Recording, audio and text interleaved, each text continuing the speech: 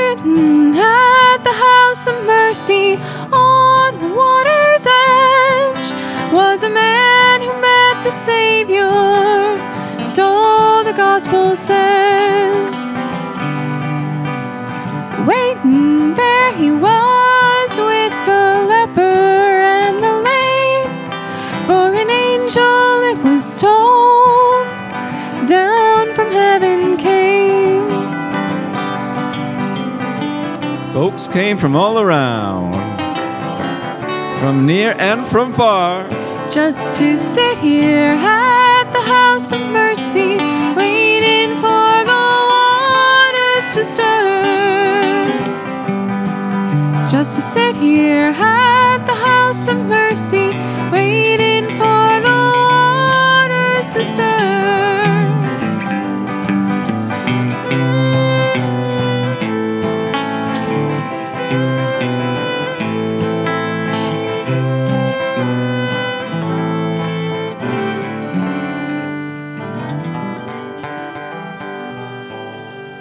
Part of our problem in the industrialized West is that we have neither the grammar or the vocabulary to represent the enormous diversity, the sheer extent of what is alive. Facts.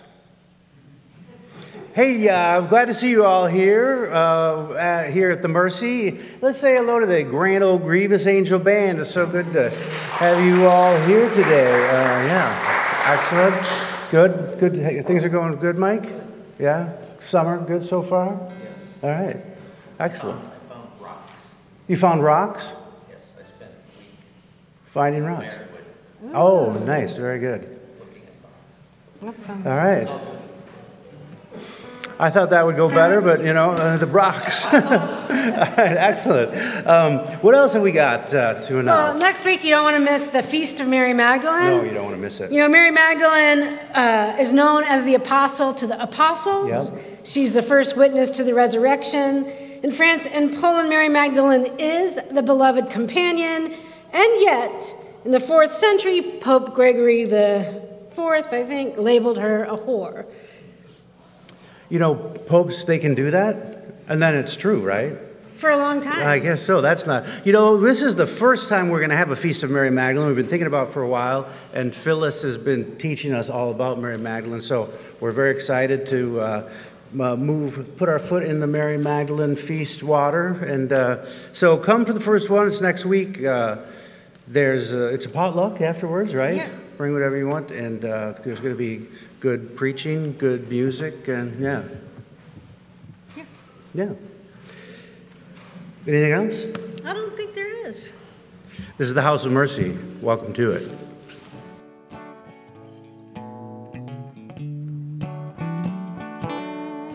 I am tired and weary, but I must toil on till the Lord comes to call me away, where the morning is bright and the Lamb is the light, and the night is as fair as the day. There'll be peace in the valley for me someday. There'll be peace in the valley for me. I pray no more sorrow and sadness or trouble will be. There'll be peace in the valley for me.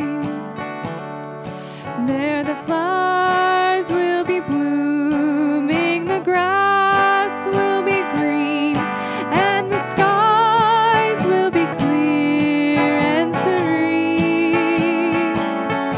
The sun ever shines, giving one endless beam, and no clouds there will ever be seen. There'll be peace in the valley for me someday.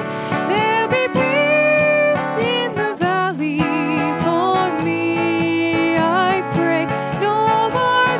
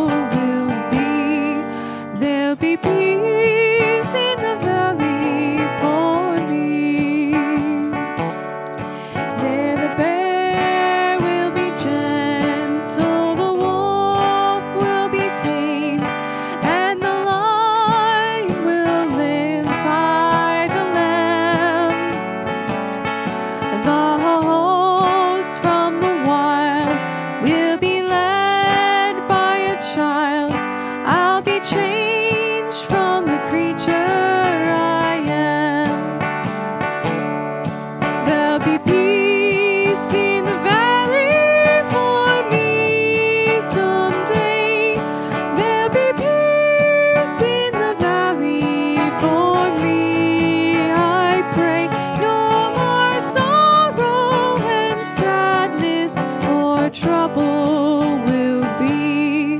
There'll be peace in the valley for me. No headaches or heartaches or misunderstands. No confusion or trouble won't be. No frowns to defile, just a big endless smile. There'll be peace and contentment for me. There'll be peace in the valley for me someday. There'll be peace in the valley for me. I pray no more sorrow and sadness or trouble will be. There'll be peace in the valley for me.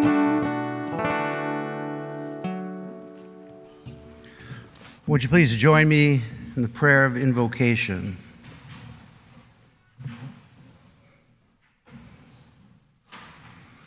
God of mercy, push back the chaos we carry inside us. Calm our casting around for some kind of control in this world at times appears to be bordering on the ridiculous. Remind us that it was created in love and hope and mercy and peace. Let us sit, if even for this hour, in that space. Amen. May the peace of Christ be with you all. Let's exchange the sign of peace with one another.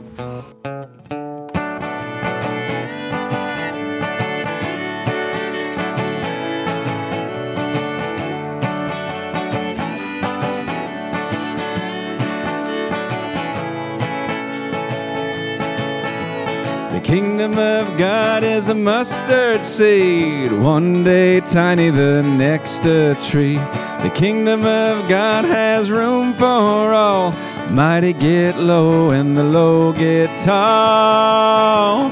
All the rags get sewn, hungry fed, cold and the tired get a nice warm bed. Elephants and donkeys all get along, the out of tune join in this song. The kingdom of God is a mustard seed, one day tiny, the next a tree. The kingdom of God has room for all, mighty get low and the low get tall. The unemployed get jobs, the jobs pay well. Boss never tells you to go to sell. Nothing is sold and nothing is bought. We all have enough and enough is a lot. The kingdom of God is a mustard seed, one day tiny, the next a tree. The kingdom of God has room for all, mighty get low and the low get tall. And the low get tall.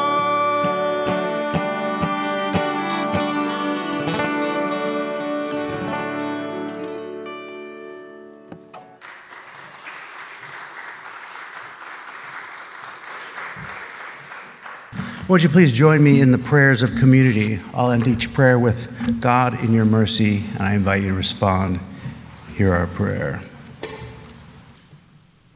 God of mercy, it's hard to fathom that you care for the intimate details of our lives, our relationships with our friends and partners and children, that you care about our physical and mental and spiritual health.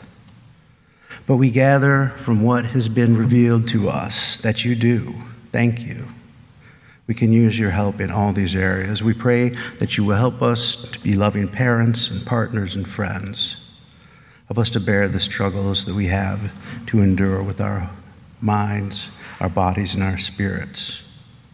Give us strength or the capacity to be vulnerable if that's what we need. Be with us and help us to know that you are God in your mercy. God of mercy,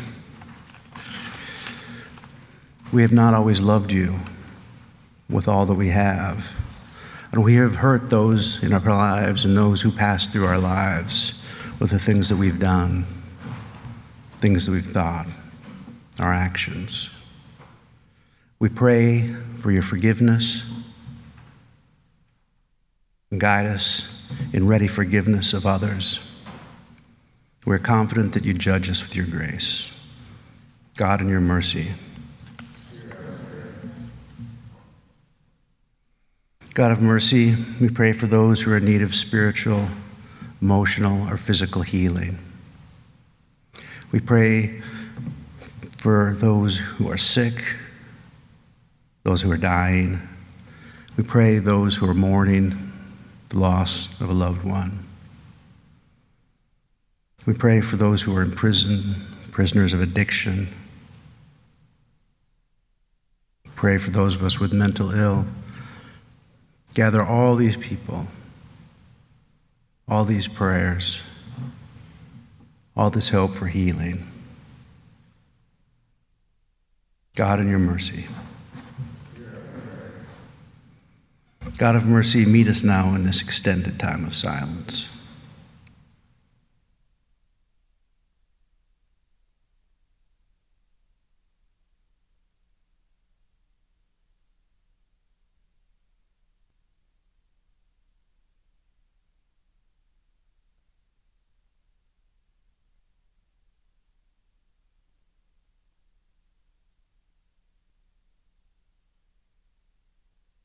Lead us to live in the mercy. Amen.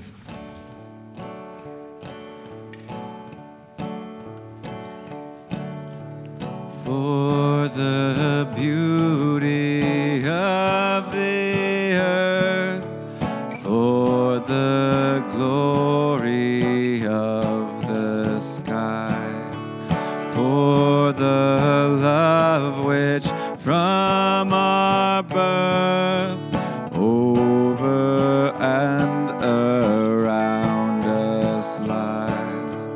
Lord of all, to thee we raise this our hymn of grateful praise. For the beauty of each hour of the day and of the night, hill and vale and tree and flower, sun and moon and stars of light. Lord of all, to thee we raise this our hymn of grateful praise. For the joy of ear and eye, for the heart and mind's delight, for the mystic harmony, linking sense to sound and sight.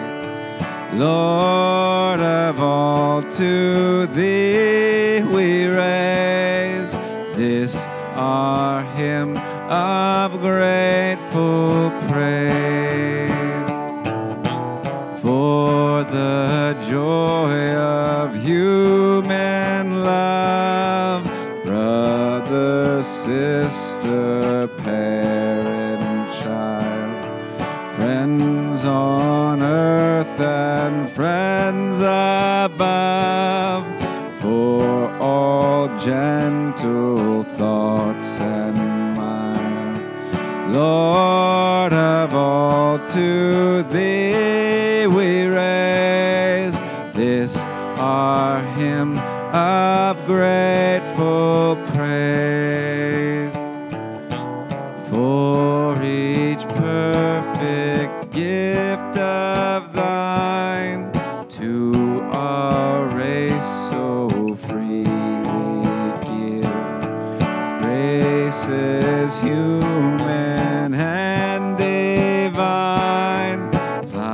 of earth and buds of heaven. Lord of all, to thee we raise this our hymn of grateful praise.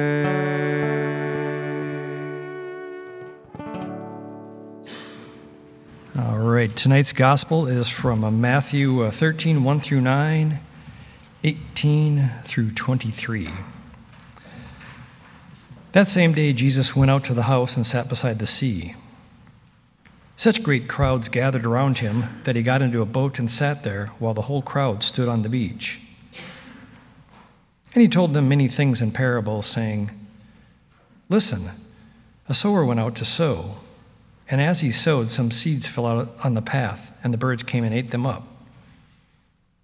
Other seeds fell on rocky ground where they did not have much soil, and they sprang up quickly, since they had no depth of soil. But when the sun rose, they were scorched, and since they had no root, they withered away. Other seeds fell among thorns, and the thorns grew up and choked them. Other seeds fell on good soil and brought forth grain, some 100-fold, some 60, some 30. Let anyone with ears listen." Hear then the parable of the sower. When anyone hears the word of the kingdom and does not understand it, the evil one comes and snatches away what is sown in the heart. This is what was sown on the path. As for what was sown on rocky ground, this is the one who hears the word and immediately receives it with joy. Yet such a person has no root, but endures only for a while. And when trouble or persecution arises on account of the word, that person immediately falls away. As for what was sown among thorns, this is the one who hears the word, but the cares of the world and the lure of wealth choke the word, and it yields nothing. But as for what was sown on good soil, this is the one who hears the word and understands it, who indeed bears fruit and yields, in one case 100-fold, in another 60, and another 30. The word of the Lord.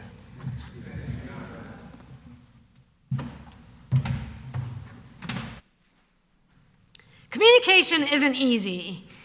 Sometimes the people you're talking to don't understand what you're trying to say. And if you start thinking about words, it seems like a miracle that we communicate at all.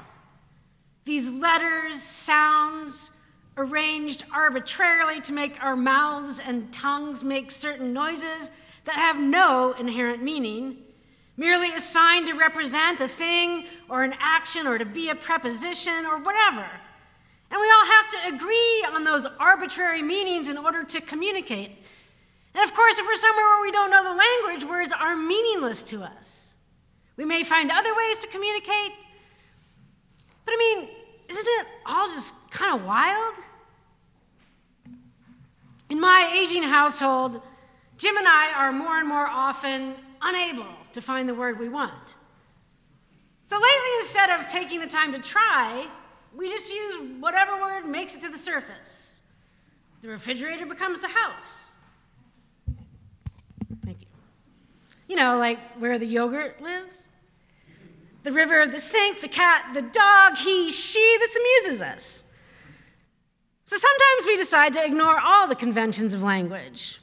Our grammar devolves, we speak in short time, some shorthand, sometimes in tongues, though not by the Holy Spirit. And the amazing thing is, we almost always understand each other. The other day on the way home from Jim's parents' house, I decided to stop using consonants to begin words. We talked almost the whole way home that way and understood each other. It probably sounds like we're in third grade. And maybe it would be better in terms of slowing cognitive decline if we stopped this, tried harder to communicate conventionally. But I like these reminders that words are flimsy signifiers. Communication can happen in an enormous variety of ways, and not always according to the laws that have been laid down. Words are tools or symbols. They don't contain meaning. They don't necessarily represent what's really real. We learn a language which can actually limit our experience of the world, limit our chances of discovering it differently. Dualisms, binaries, good, bad, black, white, boy, girl, us, them. The Potawatomi have a word, pupawi, which means the force which causes mushrooms to push up from the earth overnight. Indigenous language often have words that express the animacy, the aliveness of what we think of as inanimate. We don't have comparable words in our language to express these ways of seeing or experiencing the world, the enormity of the diversity of what is alive. Words can be beautiful, and words can limit. The people in power generally imposed their language on the people they colonized or enslaved or defeated somehow in order to turn the oppressed into prisoners of their ideology, to prevent them from thinking differently. And on some level, it's like we're all sort of conditioned in this sort of insidious way to agree with the dominant ideology. Words. The parable that Neil read is about the word of the kingdom, according to Jesus in Matthew. Not the kingdom of the people in power, but the word of God. And the parable is about whether or not people can understand it. It's interesting to think about the word of God. It's not English, obviously. It's unlike the words we're used to, words that we use to communicate. It's not like an arbitrary signifier. It seems like the word of God would actually contain truth somehow, or beauty, the good news. Seems like it would be something really real. A lot of times the Bible talks about Jesus as the Word. The Word of God is Jesus. That's quite a word. It contains a lot: birth and life and death and resurrection and love and suffering.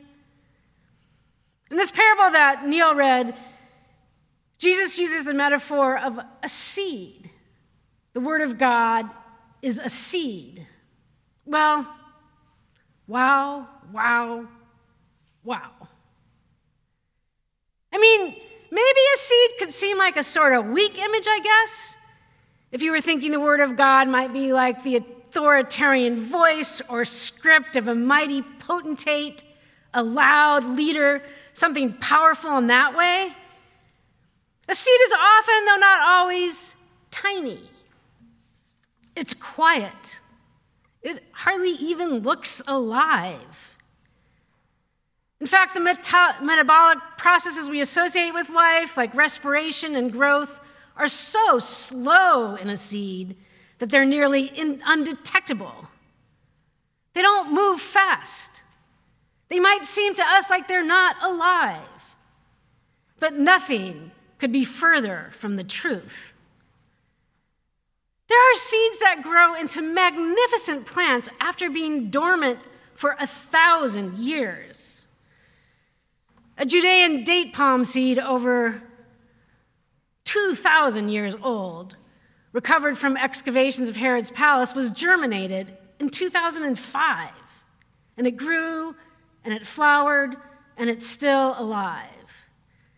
A narrow leaf campion, this beautiful little flower with lilac-covered petals, was regenerated from a seed that had been frozen in the Siberian permafrost for 31,800 years.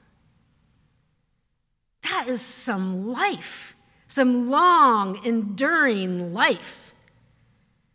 Seeds could seem like inanimate things. They don't walk or talk, but they move and they germinate in so many ways. Jack pines through fire. Some seeds have a wing. Maple seeds have 2 wings. Milkweed seeds have hair that keeps them blowing in the wind. Some plants produce buoyant seeds that float in rivers to the oceans and wash up on beaches, seeds with barbs or hooks attached to animal fur or feathers or feet, and then drop off later to grow all over the world. Some of this is from Phyllis's seed sermon. I learned that seeds need different things to germinate. Some seeds need light, but some seeds need darkness. Some seeds need the enzymes they get from being eaten by a bird or an animal, a reptile, a fish. Inside the digestive tracts of those animals, they get what they need, and then they're dispersed through poop. And the poop actually protects them from being eaten by animals who don't like poop. It may seem like an unusual process, but it works to grow trees and beautiful flowers and fruit and jungles and forests. Who knew the possibilities were so wild, so endless? No wonder that the sower in Jesus' story is relaxed seeming, throwing out seeds indiscriminately, so optimistic. The word of God is like a seed. What could be better if God's word, God's love is even 1% as gently, creatively effective as a seed, with all its patient, diverse capacity to grow, germinate inside, shit through tumultuous churning, fires, flood over millenniums? Maybe it's all going to be okay after all, eventually. Redeemed, resurrected. Jesus says that he speaks in parables, almost like to confuse people. Maybe because people understanding the word of God isn't really a very straightforward process. Maybe it has to go through the gut, lay dormant 1,000 years, be opened by fire. To hear the word of God is not the same thing as hearing the bank is open or the juice is red. It's all just way more involved in that than that. We might go around thinking that we perceive reality accurately, like we know a lot. But our ways of knowing are so formed by our cultures, which are formed by empires and violence and false binaries, us, them, good, bad, judgments and fear, the kingdom of the world. And maybe these ways of knowing need to be undone or confused in order for us to hear the word of God, the good news. So Jesus speaks in parables, not straightforward lessons that you grasp with logic. They're more like seeds. So some seeds fall along a path where the soil is packed down and hard, and then the birds eat them in the parable. Well, really, this may just be a way for the seed to get what it needs to germinate. It's not bad for the seed, or the birds, or the world. It's in this way that sunflowers and morning glories spring up miles and miles from where they started in surprising places, in desolate places. But still, if we, the hearers of the parables, are like that hard, packed down soil, which is what Jesus suggests when he's explaining it, if our hearts are so hard that the seed can't penetrate, this does seem sad for us. I mean, if the seed is good news, like deeply beautiful, healing truth, love like light, hope, bread, there are no sufficient metaphors, but I gather from having read the Bible that Jesus believes it could transform and fulfill our heart's desire, grow love, create peace, make us happy, change the world. So how disappointing for us then when it can't even penetrate the surface? And how utterly common. Probably most moments of most days, most people can't absorb the seed, the love, the good news, are impenetrable somehow, closed down because of depression or fear or anxiety or poverty or racism or trauma. are too sick or tired or sad or hurt, or maybe are too comfortable or invulnerable for the seed to penetrate. For whatever impossible possibility, we don't even notice the infinite love in which we have our being. But there are moments that the seed lands, but it doesn't take root. It doesn't last long enough to make any significant impact because we're worn out trying to juggle 100 things, practical and technical, because we're almost forced to be engaged with our phones to survive in this culture because capitalism or Netflix, or there's just some hard ball of shame or fear or pain just under the surface that blocks the seed from blossoming. And then there are some moments the seed grows in us, but there are such thorns growing alongside it that they choke the life out of it. The cares of the world is what Jesus calls this. This might be the most painful of the scenarios. If you have, in this or that moment, the sort of soil that the seed can penetrate, it implies a certain openness, a sort of vulnerability.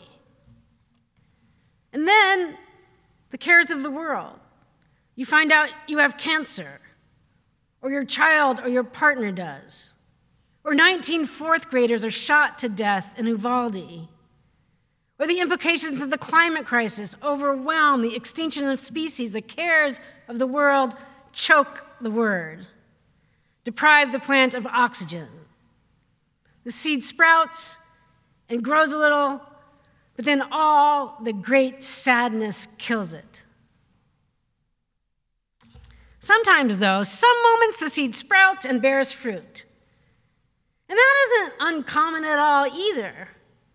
I mean, look for it, feel it, honor it with all of your being. It happens in a bazillion ways, through birds and good food and grandmas, through fire and wind and floods, even legislation, even the shit you have to deal with. There is love. There is goodness and mercy. Sometimes I'd like to believe we can cultivate the kind of soil from moment to moment, the kind that can receive the seed and grow the fruit and know the love through prayer and meditation and reading and walking and sitting under trees, or just trying somehow, or maybe not trying in the right way. But I'm not sure that that's true. We're dealt such different hands, different genes, DNA, the injustice of society. We don't choose our soil. And plus, it isn't just the soil. It has to do with the rain and the sun, things clearly beyond our control. Our soil is probably different minute by minute, and we don't control it. So what's the practice here? I wanted to come up with a practice. I guess if you have the capacity, pray for the fruit to grow, for every living thing, for mercy, for the love of God to be plowed into you. I mean, this could seem like a really sad parable, because the chances that the conditions are going to be right for the beautiful fruit to grow seem so slim. I mean, it's only 1 out of 4 in the scenarios that Jesus gives in the story. Only one of those has the conditions that allow the seed to grow. Except, actually, if you read it, it isn't sad at all. The sower sows indiscriminately, optimistically all over the place, and the yield is actually astounding. The seed that brought forth grain in the parable, it's a huge harvest. Some 100-fold, some 60, some 30, Jesus says. Those sorts of yields are astounding, even for the likes of Monsanto in these days of tractors and genetic engineering, astounding yields. It's interesting to think about what makes good soil. It's not like cleanliness. It's certainly not like pesticides or herbicides. It's actually like all matter of matter. It's like death and decay. Even the seed that falls to the earth and dies participates in this making the soil richer. You could say that death decays into it. Death is made non-toxic. Death reemerges as new life in the soil. It all seems like a little bit much to believe. But the seed, consider the seed. The good news might be hard to hear or understand sometimes. Maybe you need a very, very long view, but there is more than we know going on. Trust the sower. Trust the love of the sower. Trust the seed. Eat the bread that you are given, and don't be afraid.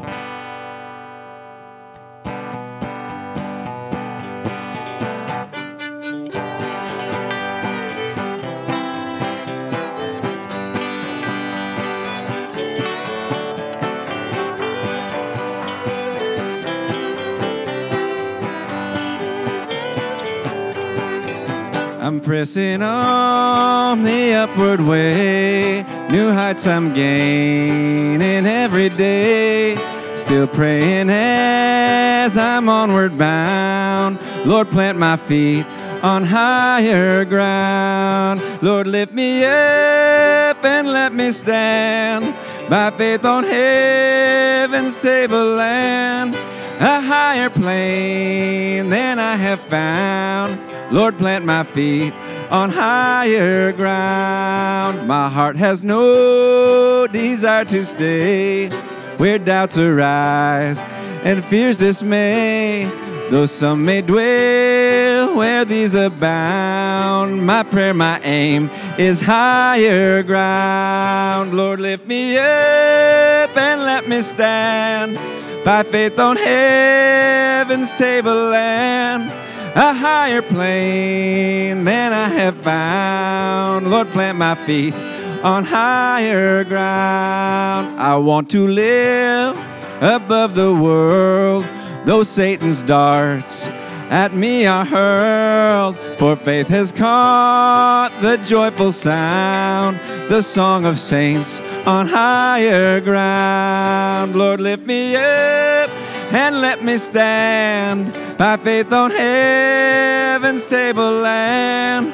A higher plane than I have found. Lord, plant my feet on higher ground. I want to scale the utmost height and catch a gleam of glory bright. But still I'll pray till heaven I found. Lord, lead me on to higher ground. Lord, lift me up and let me stand by faith on heaven's tableland. A higher plane than I have found. Lord, plant my feet on higher ground.